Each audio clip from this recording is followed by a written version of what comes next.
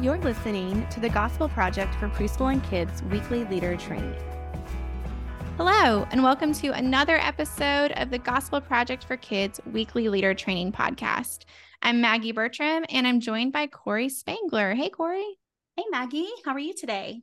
I am good. It is bright and sunny here, which is nice. And Wonderful.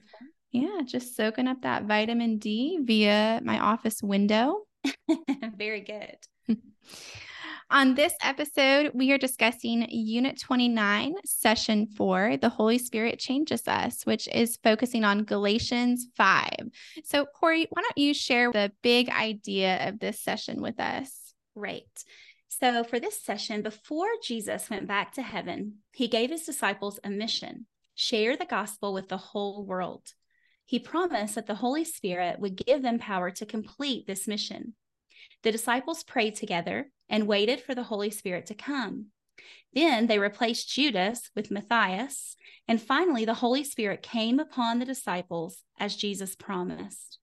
He filled them with power, and they began to speak in many languages. The Holy Spirit would help them be Jesus's witnesses throughout the earth. This week, kids will learn that anyone who trusts in Jesus and receives the Holy Spirit is changed to live for him and be his witness. All right, so as you might imagine, with Galatians 5, we have a lot of fruity activities. So, Corey, why don't you talk with us about our preschool activities that might need a little extra prep or a little extra instructions?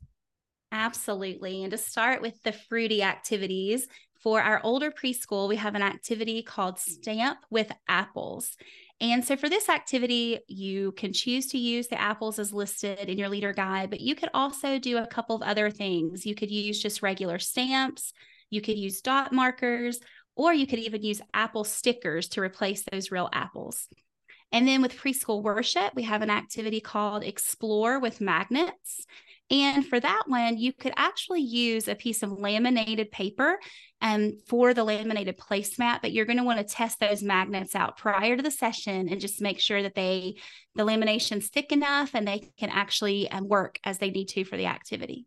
And following the fruit theme with our younger kids, they have an activity called What's the Fruit? And you're going to want to make sure to post an allergy alert for this one because it involves food.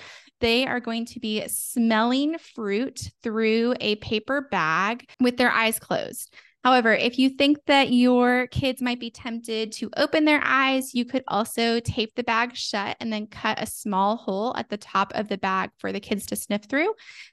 You might also want to think about, depending on the fruit that you are using for this activity and how juicy it might be, you might want to think about putting the fruit in a Ziploc bag and then putting it in the paper bag and keeping that Ziploc bag open for them to smell through, or maybe putting the fruit in a paper bowl or on a paper plate in the bottom of the paper bag, just so that it doesn't leak through the bottom of the paper bag. And then for our older kids, there's an activity called Taste and See. And again, you're going to want to have an allergy alert for this one because it involves tasting fruit. And so kids are going to be closing their eyes and then tasting different fruits. And again, if you think that your kids might be tempted to open their eyes, you could consider using blindfolds for this one. Those are going to be really fun though. And then for kids worship, the group demo involves using hot water. And so depending on your situation, an electric kettle may make accessing that hot water a little bit easier, but it's also going to make that hot water really hot. And so just make sure that whatever dish you're pouring that hot water into can handle that really quick temperature change and isn't going to crack. I speak from experience on that one. And then from midweek, there is an activity called Prayer Rock Reminders. And this activity involves each kid painting a rock. If you aren't able to find enough rocks outside, you can also purchase smooth rocks in craft stores. And just a heads up, there's also an optional activity in Unit 30, Session 2, that's also going to involve each kid using a couple of smooth stones. So if you find a package that has a few too many rocks, remember that you might choose to use that activity later on. So you might end up using those rocks at a later point. All right. As we wrap up this episode, and really as we wrap up this unit, let's start to talk about what we are excited about or what stands out to us about this session. And I love that we see Paul talk about the freedom we have in Christ, and then he goes on to list the fruits that come out of following Christ.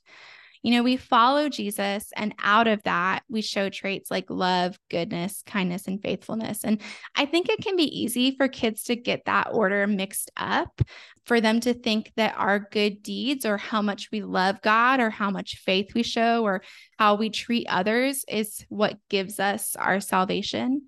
And so this is a really great session to help them understand that there is nothing we can do to earn our salvation. It is a gift, and we can't earn gifts, right?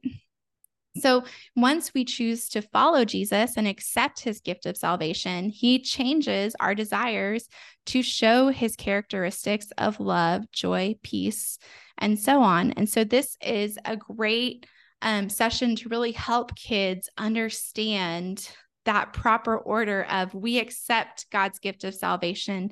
And then because of that, he changes our heart to show the fruits of the Spirit. The most powerful truth, Maggie. Thanks for sharing that. And yeah, I think most preschoolers love the idea of being helpers, and they recognize the impact they can make when they're given tasks. And so here we're able to remind them of the power that we are given by God through the Holy Spirit to complete the task that he's given us.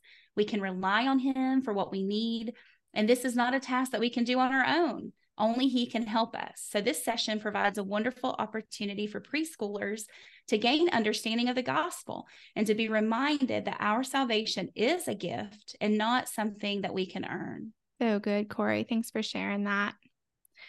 Thanks for listening to today's episode of the podcast. We hope you have found it helpful as you prepare to teach the Gospel Project for kids in preschool.